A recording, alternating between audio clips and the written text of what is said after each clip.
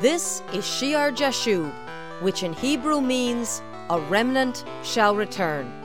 Hi, this is Patty Scalzo, and I would like to welcome you today to our Bible study broadcast from the Church Fellowship of Shear Jashub Christian Tabernacle in Madison, Connecticut. My husband, Pastor Greg Scalzo, is currently teaching an in-depth series entitled Heavenly Authority. So let's go right into the Sunday service and listen as Pastor Greg ministers the Word.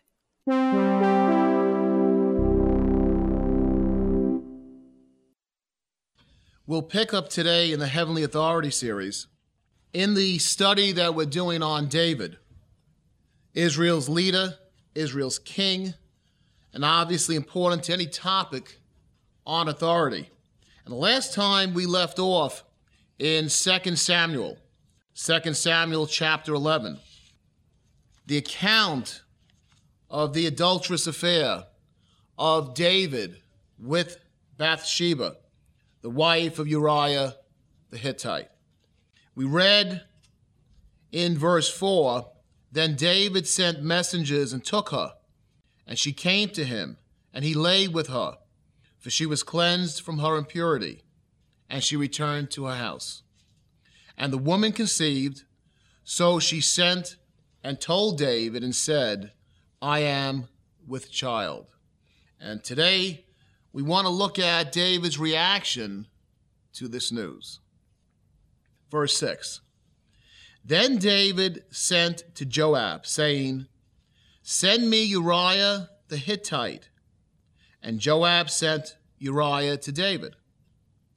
When Uriah had come to him, David asked how Joab was doing and how the people were doing and how the war prospered." Remember, they're at war with Ammon.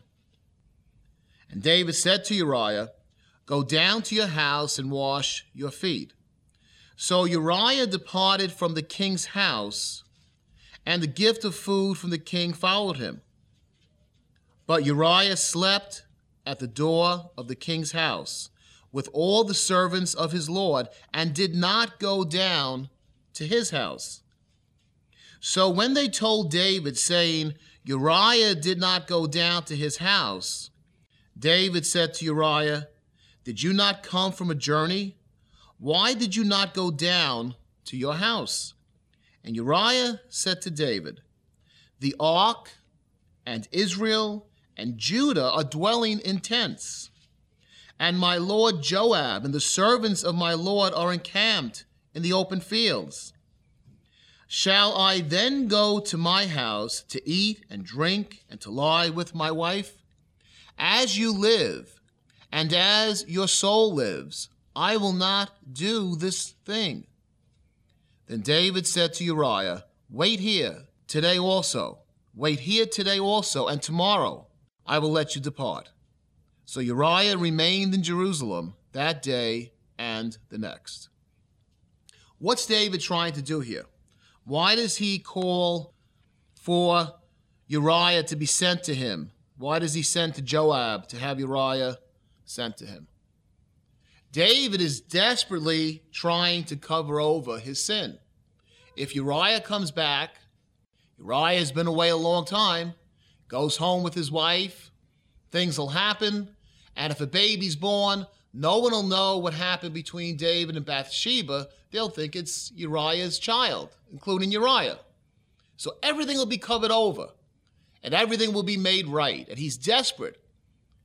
And it's such a sharp contrast. You think about that young man with Goliath and the strength of character and the calm he almost had when he goes out there before that giant, and he's at peace.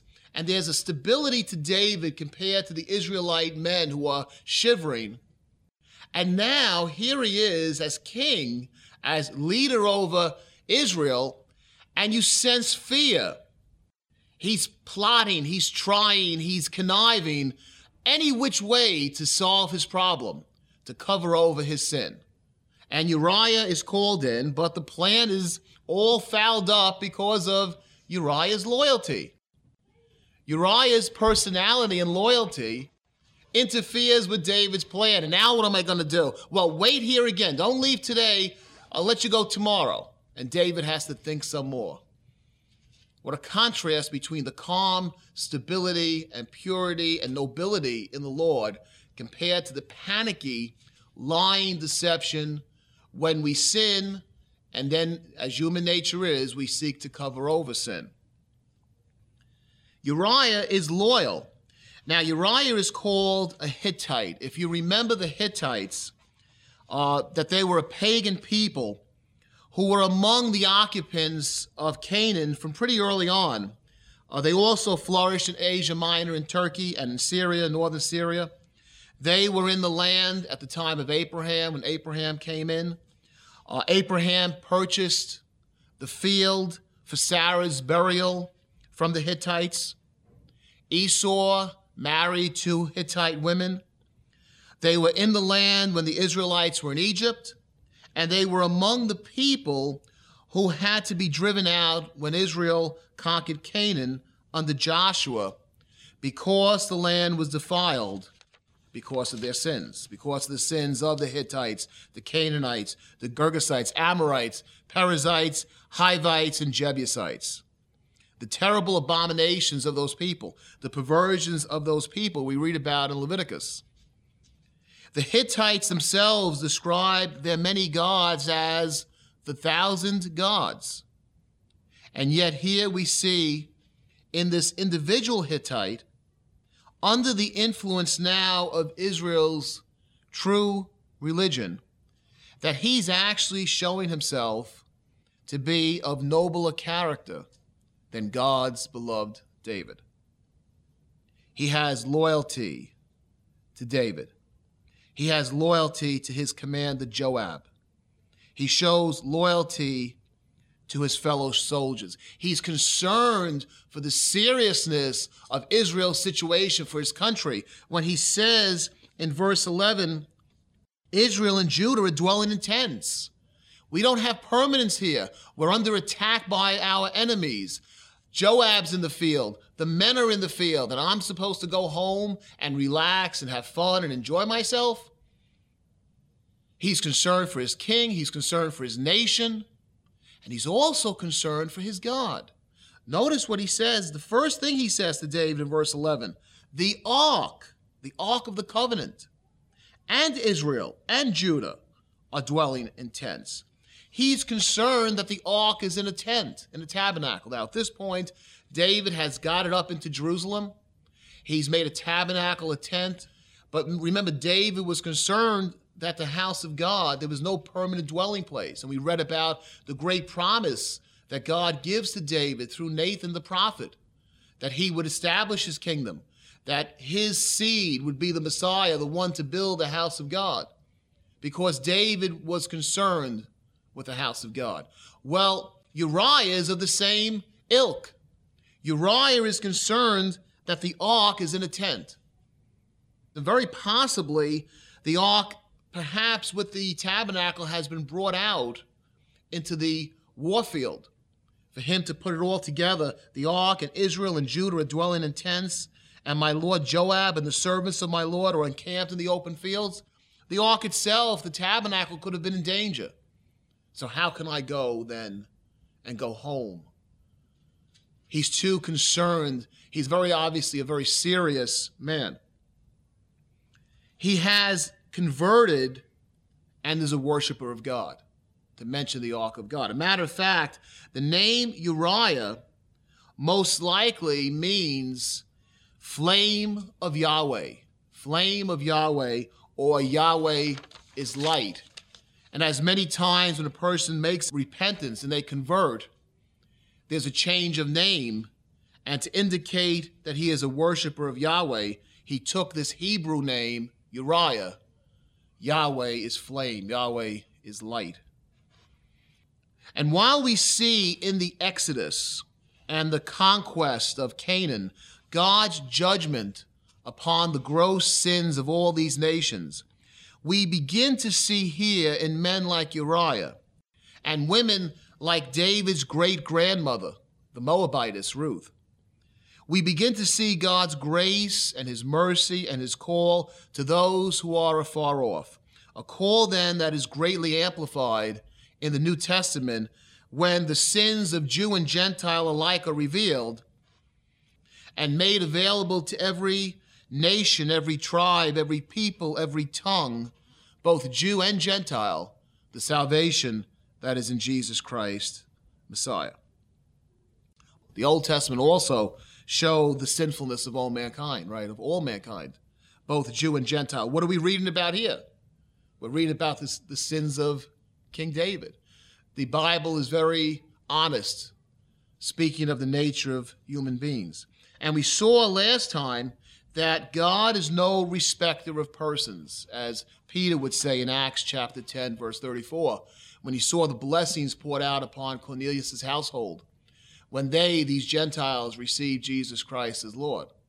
God does not respect any individual. When David sins, we said what? God is going to clearly reveal that sin, even though he's David. And when Uriah is dealt with unjustly, when he is sinned against, when he is slain and his blood cries up from the ground, God is no respecter of persons. And even though he is of Hittite blood, God will judge the sin that is done against him, because God sees everything. What did Hagar say? She said, he is the God who sees. He sees Sarah, he sees Hagar. He sees David, he sees Uriah. And he is no respecter of persons. He is the God who sees. And he will judge the sin of all, Jew and Gentile, and God will show mercy on all who repent and come back to him, both Jew and Gentile. Uriah is loyal to God, he's loyal to David, he's loyal to his fellow soldiers, and he refuses to go home while his fellow soldiers endure the battlefield. But he sleeps where? He sleeps with the king's servants, right? In verse 9, but Uriah slept at the door of the king's house with all the servants of his Lord, and did not go down to his own house. He has a servant mentality. And we'll see he was not a servant. He was an important man in David's army. But the question is, has David been loyal to him? Has David respected him the way Uriah shows respect to others? And here's the thing about sin. Many times we sin because we want what we want. We want to get what we want to get. And we don't realize how that sin affects others. You have been listening to the teaching ministry of Greg Scalzo, pastor of Shear Jashub Christian Tabernacle of Madison, Connecticut. We know it is terribly difficult to find the time to write in today's fast-paced world. But if you could find the time to drop us a postcard, your words of encouragement would be a real blessing. Our address is Shear Jashub Christian Tabernacle, Post Office Box 518, Branford, Connecticut 06405. Shear Jashub Christian Tabernacle meets every Sunday morning at 10 a.m. in the upper room of the Madison Memorial Hall on Meeting House Lane in Madison, Connecticut. Take I-95 to exit 61. Go south to Route 1. Turn right, and at the next light, turn right again. May the Lord's presence overflow in your life as you serve Him.